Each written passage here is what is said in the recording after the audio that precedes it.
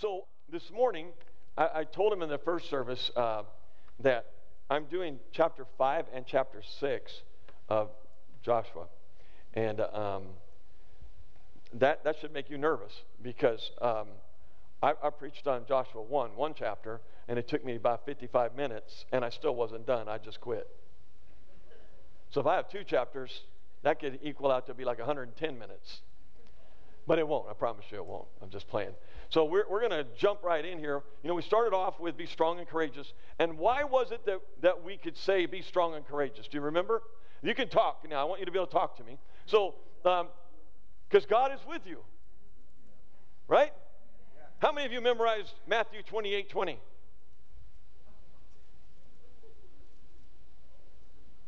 None of you? Come on. I will be with you until the end of the earth, Jesus Christ said in Matthew 28:20. Excellent. Excellent. I'm glad you all memorized that. So that's just something to carry with you. Now, that means it wasn't just a command for Joshua to be strong and courageous. It's for all of us. We talked about that. And then Matthew last week so very well put the barriers that are between you and the promises of God. The promised land. There was a barrier between Israel and that land that God had promised them. You remember that sermon? That was just last week. Some of you don't remember because you weren't here and you didn't watch it online. But that's what he preached on. And the barrier last week that he preached about was the Jordan River. And actually the Jordan River was used as a defense mechanism by the Jericho, which is what we're going to talk about today. The city of Jericho used that as a defense mechanism. It made it impossible to attack them from that direction, because they had a rushing river there and no army could get through there. But God was involved, and he dried up the land and let Israel walk through it on dry land. And I loved it. Me and Matt were talking about it even after his sermon, that it said that when the priests that were carrying the ark dipped their foot in the water, it heaped up, it said. It just stopped and dammed it up. And then it was dry land that they walked out on. Sounds like only God, something God can do, right? You can try and explain that however you want to, whatever phenomenon you want to come up with, but that's impossible without God. But when God's on your side, impossible things happen.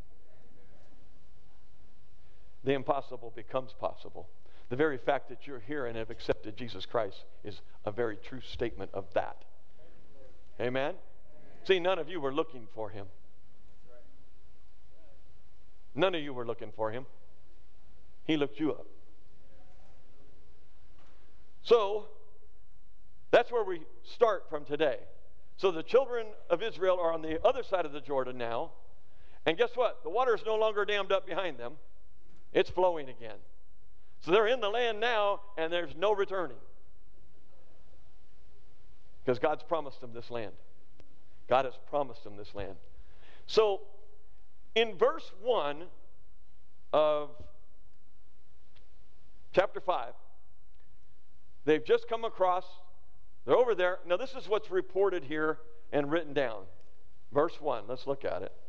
Now it came about when all the kings, not some of the kings, when all of the kings of the Amorites, who were beyond the Jordan to the west, and all the kings of the Canaanites who were by the sea, heard how the Lord had dried up the waters of the Jordan before the sons of Israel until they had crossed, that their hearts melted, and there was no spirit in them any longer because of the sons of Israel.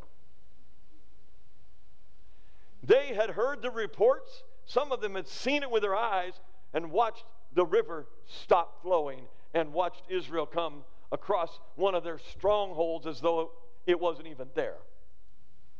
And they just walked right across that. 2 million, 3, however many million people there were. So they got to see that. What happened? Their hearts melted. And they lost their spirit. Wow. That sounds like great fear to me. That sounds like they were afraid of the Israelites. And they were more afraid of their God.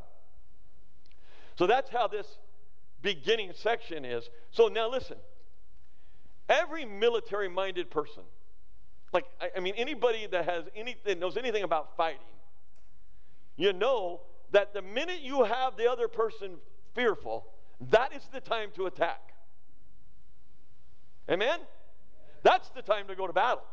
They're afraid, they're scared, they're what you call, well, they had no spirit about them. They weren't ready to fight now. They're like, man, we're freaked out. And so it's the ideal time in a human way. We'd say, this is the time to go. Attack. Go get the battle. Go win. You got the land. God promised it to you. Go. Problem is, you don't get ahead of God.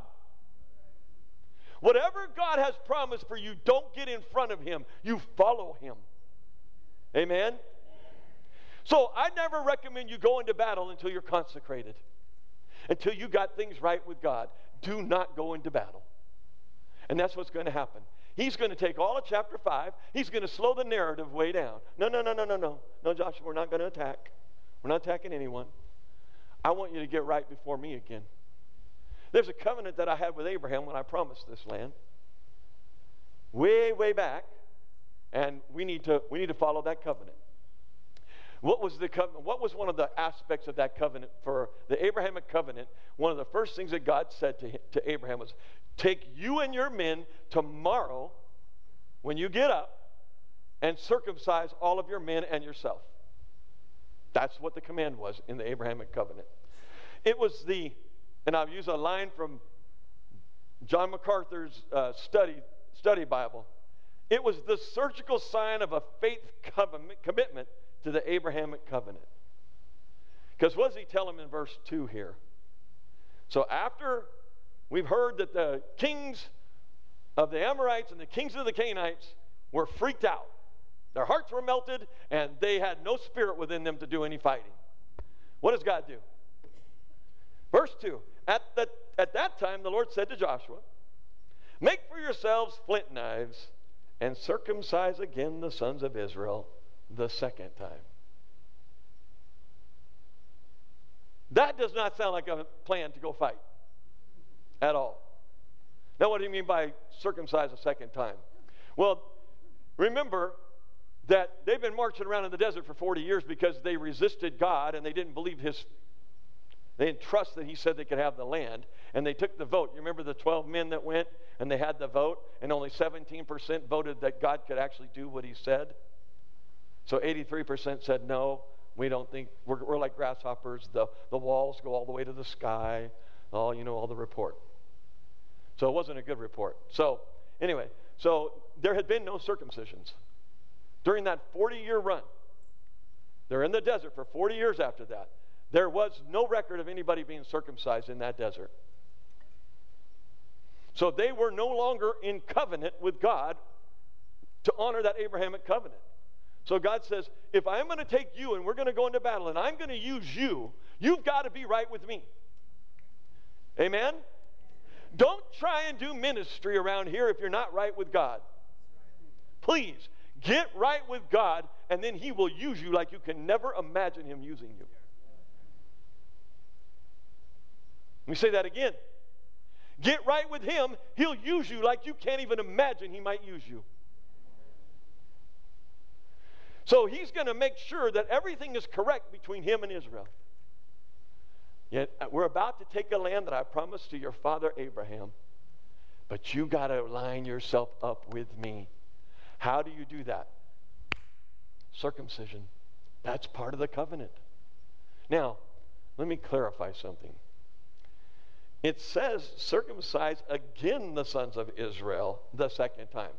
He's not saying that those who were under 20 at the time when they went into the 40-year journey, if they had already been circumcised, He's not saying we're going to circumcise them again. There's nothing to circumcise if they've already been circumcised. So that's not what He's saying. He's saying we're going back to the principle, we're going to circumcise the nation again so that we're in covenant once again. That's what He's saying. So this is the men who hadn't been circumcised now have to be circumcised. All right? This is not what I just would not call this a really good plan to do this before you go to battle. okay? Probably not a really good thing. You would not be willing to fight very much, probably, men. And so, women have to give birth, men had to be circumcised, Okay, so anyway, so that's what they did. So they had a circumcision party, and they took care of that. And so listen to this. So Joshua made himself flint knives and circumcised the sons of Israel at Gibeath Haraloth. And they gave that same, it's amazing, they gave this place 2 names. This is the first time they name it. And this meant to stack up foreskin, believe it or not. That's what it meant. So that was it. For this is the reason why Joshua circumcised them. All the people who came out of Egypt who were males, I already explained all that. So this is why they did it. So, do you guys remember, this is, in Genesis 34, there's the record of Dinah, which was one of the sisters who had been raped in that passage. And as part of the reconciliation, her brothers convinced the people that had this army of people to be circumcised, be consecrated before the Lord, and they circumcised them. Well, they immediately attacked them after the circumcision and wiped them out. Because it's not a good formula for going to battle. So God is just going, no, I don't want you to attack. I know this is the perfect time. According to men, this would be the perfect time to attack because they have no heart and they have no spirit to them. So go after them. This would be the time. You got them already beat. God says, no, let's just hold on. We're going to do this. I'm going to consecrate the people. What do they do next? The next section, they have a Passover. Just so happens that the timing is the Passover time. So what's the Passover? Do you guys remember what a Passover was, what that meant? It was a feast commemorating the Israelites' exodus and protection from death. How ironic that God's about to take them into a battle, and he says, let's just have a Passover. I'm going to remind you that I can keep death from your door. That's what he's doing. That happens in verse 10. While the sons of Israel camped at Gilgal, they observed the Passover on the evening of the 14th day of the month on the desert plains of Jericho. Okay? So now they have this feast. They have a Passover feast. So they're kind of like partying a little bit. And then the very next day, the third thing I'll show you here is now they eat of the land that God is giving them. Right? So look at that. Verses 13 through 15. Nope, wrong one, sorry. Wrong one, my bad. So verse 11, here we go. On the day after the Passover, on that very day, they ate some of the produce of the land, unleavened cakes and parched grain. The manna that God had been providing for them for over 40 years ceased on that day. That 40-year part was I added that. That's not the passage. The manna ceased on the day after they had eaten some of the produce of the land, so that the sons of Israel no longer had manna. But God was still providing for them, wasn't he? But they ate some of the yield of the land of Canaan during that year. Now, for 40 years, some of these people have been marching around in that desert, being told they're going into a land of milk and honey. And now they're there. There's still battles to be won, but they're there, and now they finally get to taste of what was promised them. When you say it's a land of milk and honey, I want to taste some milk and honey. Right? So they got to eat some of the food. It wasn't even their labor. Other people had labored to get the food even. But they got to eat of the food of that land.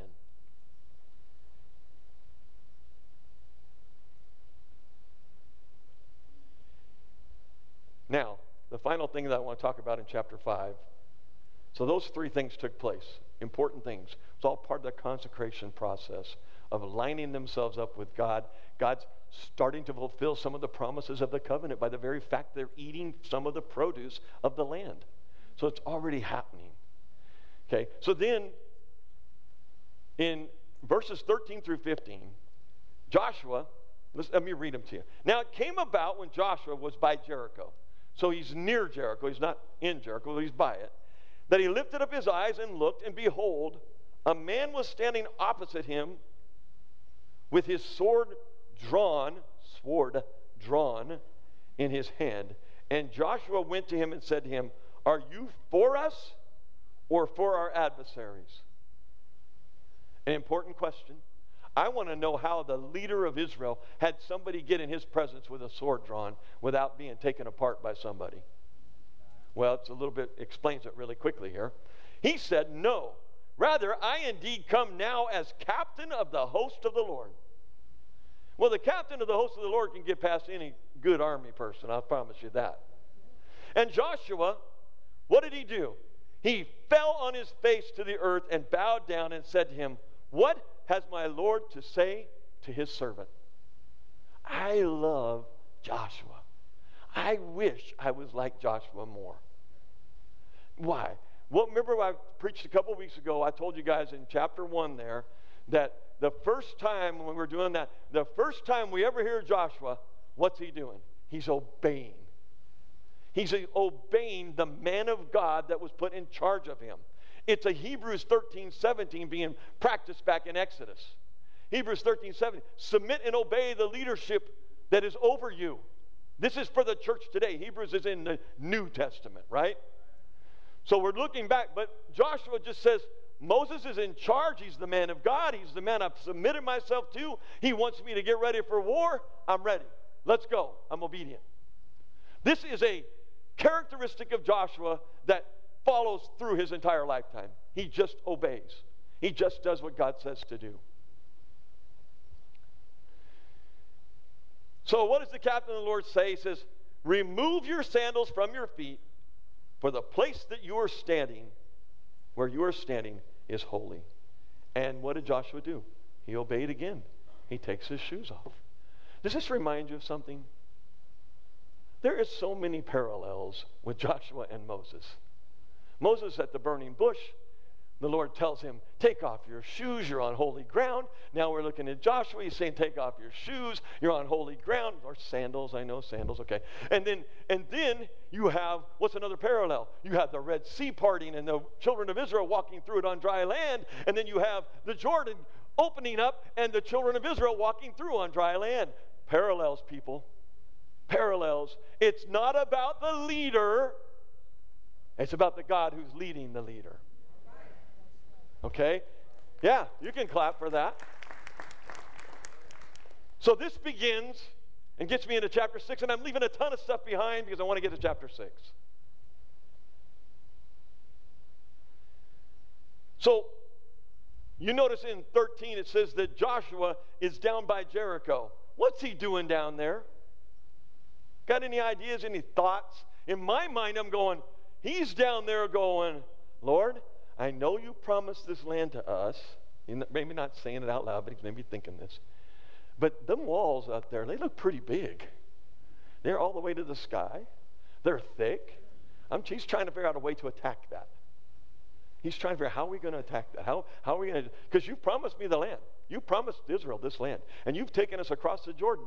And you've been with us. And I've just been on holy ground with the commander-in-chief of your army. The captain of the host, his army. Now, him knowing that, remember what his response was when he identified who he was. He fell on his face because he understood who this guy was. He understands, like, wait a minute, you're going to fight for us? Oh, we're in pretty good shape. It's like playing basketball and having Michael Jordan on your team. Well, maybe not today. In his prime. I don't know who I'd want on my team today. All the players I like are injured. So we get to Joshua 6, and this is what it starts with. So now the captain is with Joshua. He's talking to him. He's going to give him instruction. In 6, it says, in verse 1, it says, "Now Jericho was tightly shut because of the sons of Israel."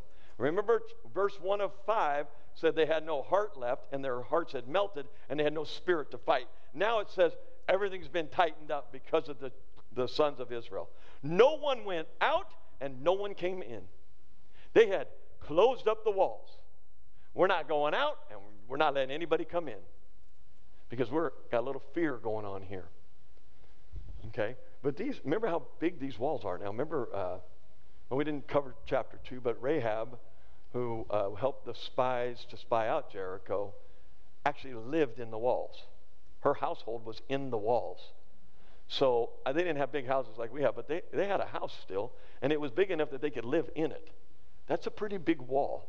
So he's just saying, no one's going out and no one's coming in. We're fortified. We're not going to allow anyone in or out. So, but God has a plan for those walls. He didn't care how big they are. He's bigger than any wall. Amen? You got any walls in your life? Oh, you thought I was just going to read a story out of the Old Testament, huh? Oh, no, I got to mess with you a little bit. We got to bring it across and make it real. You got any walls in your life? I have some. I know you do too.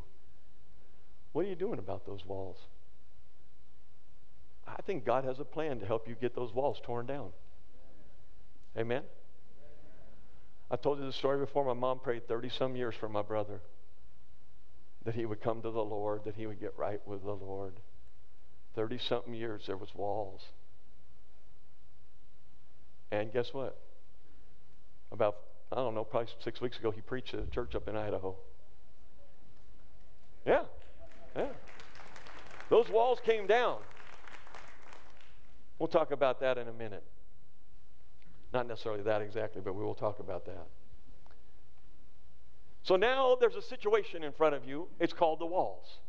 And they're bigger than what you have the ability to tear down. But listen to this. I see nothing in this narrative yet. I haven't seen anything yet in the narrative, nor will I see it for a while, where any military action is being talked about. You see any military? I don't see anything talking about bring the battering ram, bring a catapult, bring the ladders. We're gonna go up the walls. I don't see any of that.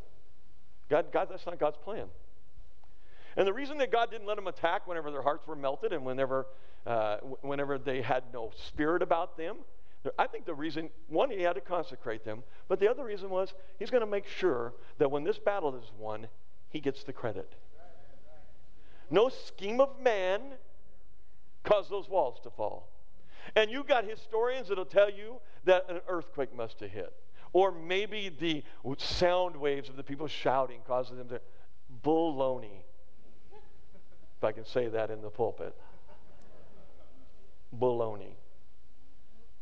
God is the one who takes those walls down. And we're going to see that. So the title of the sermon is God's Plan for Victory. And listen, whatever your walls are in your life right now, God has a plan on how you can be victorious and get those walls torn down. Amen? How many of you figured out how to get saved? That's a pretty big wall in your life, isn't it? You don't know the Lord. You're dead in your trespasses. You have no relationship with him. So did you go looking for him, or did he come looking for you? He came looking for you. See, he had a plan to save you in eternity past. So don't even talk to me about you had a decision. Yes, you have to call on him. That's part of it. But when he writes your name in a book before you're ever created, he had a plan. He's got a plan for your life. And he's got a sovereign plan for your life now. And guess what? The plan for David Howard and Chuck Laudabodier and J.P. Webster is different than the plan he has for me. Now, salvation is included in all those plans. But the plan of my life is different than yours. No one starts preaching at the age that I started preaching. You're more intelligent than that. Okay? No one goes to seminary like I did late in life. Some do, but none of you have. Right? I don't necessarily encourage that unless God's dealing with you. So, but he's got a plan. He's got a sovereign will in your life, and he's going to accomplish that. And so you need to get behind the plan. You want victory is what you want, isn't it? Don't you want victory? How many of you want to lose the battle? Any of you want to lose the battle? I don't want to lose the battle. I want to be victorious. And guess what? Your victory is God's glory.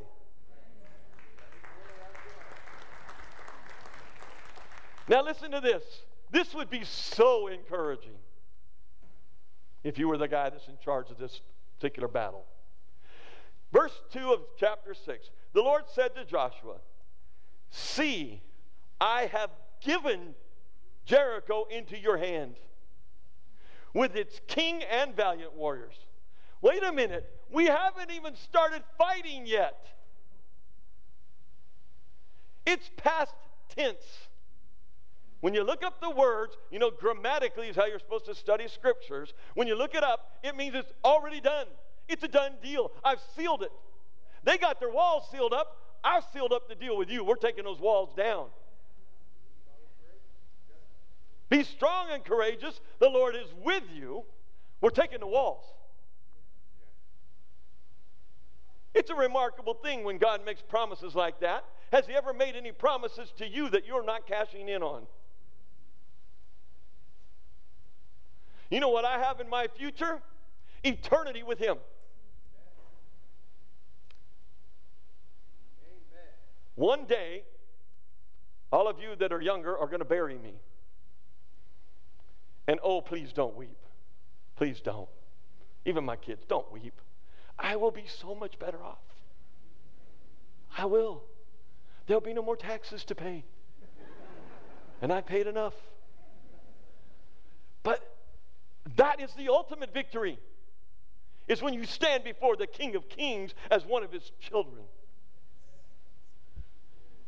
And don't glorify the person that's standing there. Glorify the one that got him there.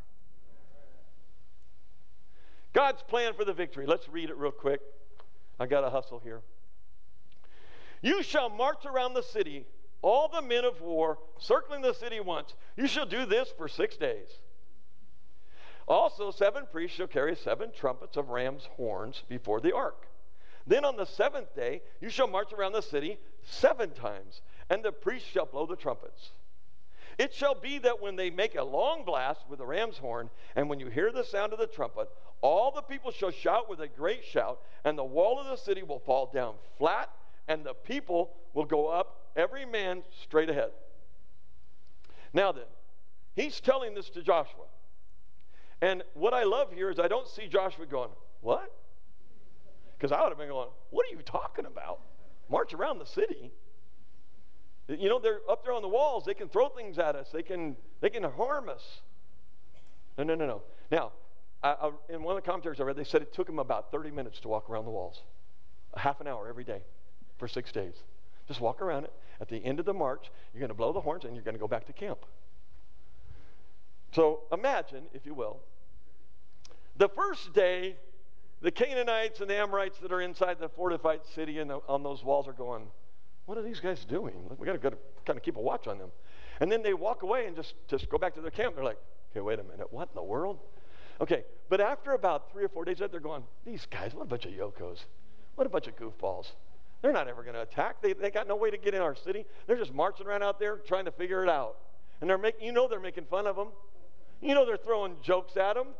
They are. I would be if I was on that wall. What a bunch of idiots marching around blowing a horn. What's that going to do?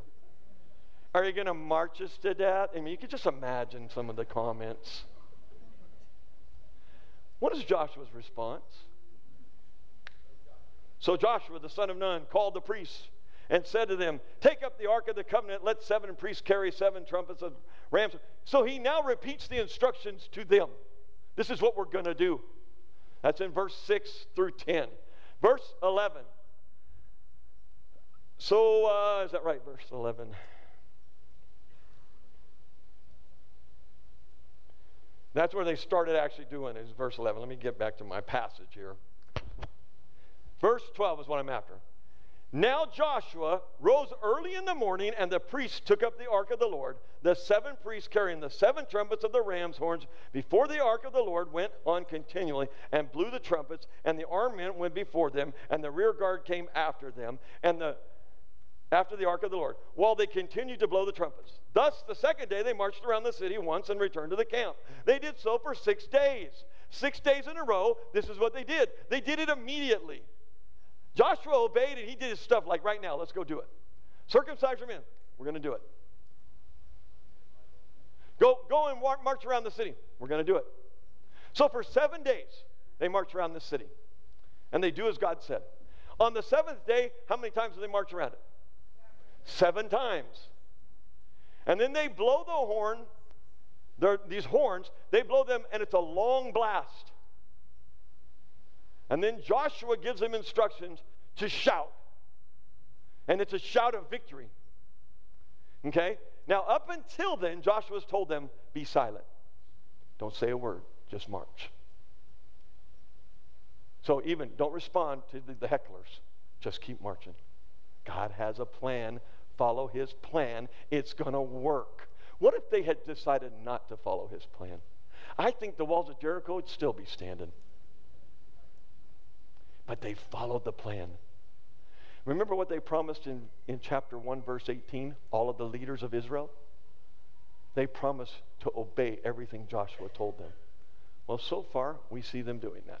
Now, next week, we're going to talk about Achan, and so we're going to see that didn't exactly follow through. So, the plan was, this is what you're going to do. They followed the plan, and what happens? The walls come a-tumbling down. There's a song we used to sing in Sunday school. I'm so old I can't remember the tune. But that's the end of it. Like they marched around the city, and we did it as little kids. We marched around the room, and then the 7th day, they shouted, and we would shout, and the walls came a-tumbling down. And that's what happened. What happens when you follow God's plan? When you follow God's plan, there's victory at the end of it. It works. It works. That's what Kevin just said. I go, what happens when you follow God's plan? He goes, it works. And it does. It doesn't work the way you would have done it. This is not what Joshua would have done. Right? He's a valiant warrior. He's thinking, we're going to attack the city. There's going to be a lot of bloodshed. Well, they did attack the city, but not till those walls caved in. And they took the city by storm. They took it like it was no big deal. Because God had already won the battle. There are things in your life this morning that you're struggling with that God has already He's already figured out how to make you victorious. You know what?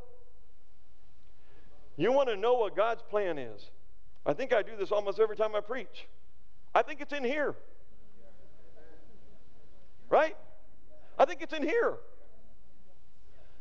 You don't know his plan because you won't read it. So you want to wander in the desert.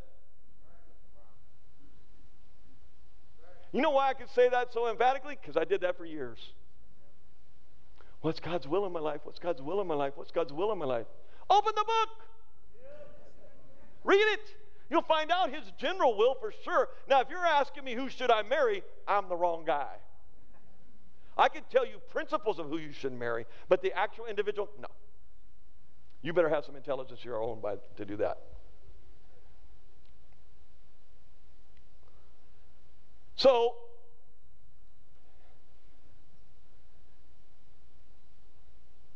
that's where I'm going to stay. What walls are in your life today? What sin are you doing that's keeping you away from what God wants to do with you? Are you doing something that you've been doing? Maybe you've had a problem with anger. Maybe you've been angry before, and you can't quite control that. You've learned to count to 10 when you get mad about something. I'm just going to count to 10. 1, 2, 3, 10! Okay? Maybe that's a wall for you. Well, God speaks about that in Scripture, how to control your anger. It's not becoming of someone who's a Christian. You're not being Spirit-led when you let anger get a hold of you. It's a thing, it's a barrier. It's another barrier that doesn't just keep you out of the promised land. It takes you away from God's plan. God's plan in your life is that you become like Christ. You cannot become like Christ and stay in your sin. That's not part of his plan. But boy, if you'll become like Christ, there's victory in that, first of all. And guess who gets the glory? God. God gets all the glory. I cannot think of a time in my life that I have been victorious in a battle against a certain something, whatever that might have been in my life, and God's come through time and time and time again, and He's come through, and He's torn down the wall that caused me to have that suffering in my life. And guess what? I didn't walk away going, hey, I did a pretty good job there, didn't I? Because that means one of my walls would be arrogance, and pride.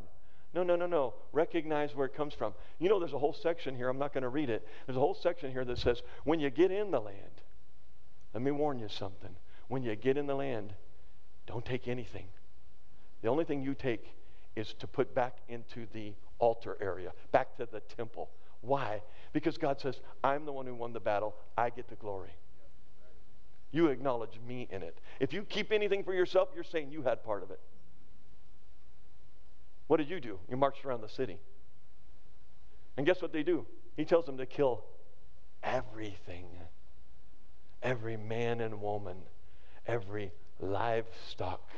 All of it. We do not need anything from the Canaanites. God is in control. He will give you what you need. Amen? You don't need what this world has. It looks attractive, people. But it keeps you from God. It keeps you from victory. And it keeps you from Him getting glory. When you're out here sinning and doing your thing and having a fine old time, because it looks attractive, and it is attractive, for a season, what walls have you built to keep you away from glorifying Him? You see, when your life is successful in God, it glorifies Him. And you get victory. You get victory that you hand back to Him. So they weren't allowed to take anything from the battle. No. You don't take anything. And whatever, the gold and silver that you're going to take, you don't take it home with you. It goes to the temple. It comes back to God. It comes back to the place where I dwell. All right? Now, like I said, we'll see a little bit later that they have a little problem with that. But that'll be next week. I think Matt's speaking next week on that. And so, but there you go. God's plan for victory. It wasn't the plan that men would have done.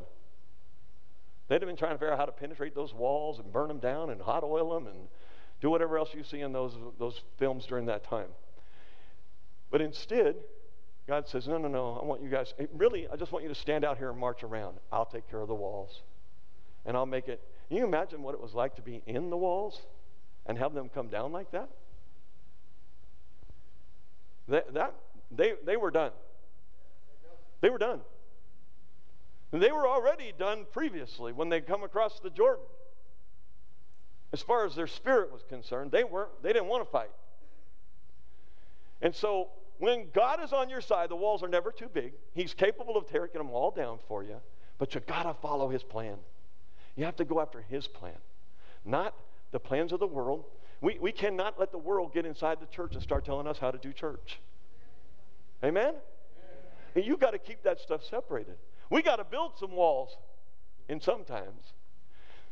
But the big thing there is following after God's plan will always lead you to victory. Let me say that again. I didn't say it will sometimes lead you to victory. If you're following the plan that He put down, you're always going to be victorious. Amen? So, what are you not following His plan in? I know that's stepping on people's toes, but that's what we're supposed to do kind of from up here. What in your life are you not doing that you should be doing? What are you doing that you shouldn't be doing? A question that we always ask in counseling is, what sin will you commit to get what you want? Yeah. What wall are you allowing in your life that keeps you from getting the victory? And I could go on. There's a whole list of those that we could go through, but you all know individually what I'm talking about. Because you can act like, well, I don't even know what he's talking about. But yeah, you do. Yeah, you do. Unless you're just not paying attention at all. We all know we have walls in our lives. And God wants to be victorious in taking those walls down for you this morning. But you've got to follow the plan. You have to follow His plan. You have to walk in accordance with the Holy Spirit. If you want to do things for God, you let the Holy Spirit guide you through it. You can do nothing to please God in your flesh. you can do all things through the Spirit to please God. Amen? That's just part of a plan. That's just one little thing you can do. Let the Holy Spirit guide you. Quit trying to take his job away from him. God doesn't need your help. He needs you to cooperate. He needs you to be Joshua-like in your spirit of being obedient and just doing what you're told to do by God. Not by the elders. The Word of God. The Word of God. Guess what? In here, I have to do everything it says. Even as an elder and an executive pastor and all that, hey, my responsibility is the same as yours. I'm expected even more so. But it comes from here. All right.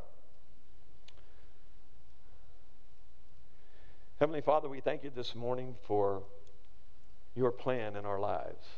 I thank you for this wonderful story of what you did for the children of Israel and how they didn't even have to hardly do anything at this battle. You had taken care of everything. And the miracles that are performed in these two incidences of coming across the Jordan and then these walls falling in Jericho and the children of Israel taking that city. What a magnanimous thing, but what a hope that we have knowing that when we follow your plan, you have victory in mind for us, and in the same time, you become glorified in it. Lord, the people of Valley Bible Church, we want to be about glorifying you. We want to tell people about Jesus Christ, which glorifies you. Every time someone gets saved, it glorifies you. Every time we do Candy Kingdom and tell people about Jesus, we're glorifying you. We're following your plan. Bless us now as we leave. In Jesus' name, amen. You can go.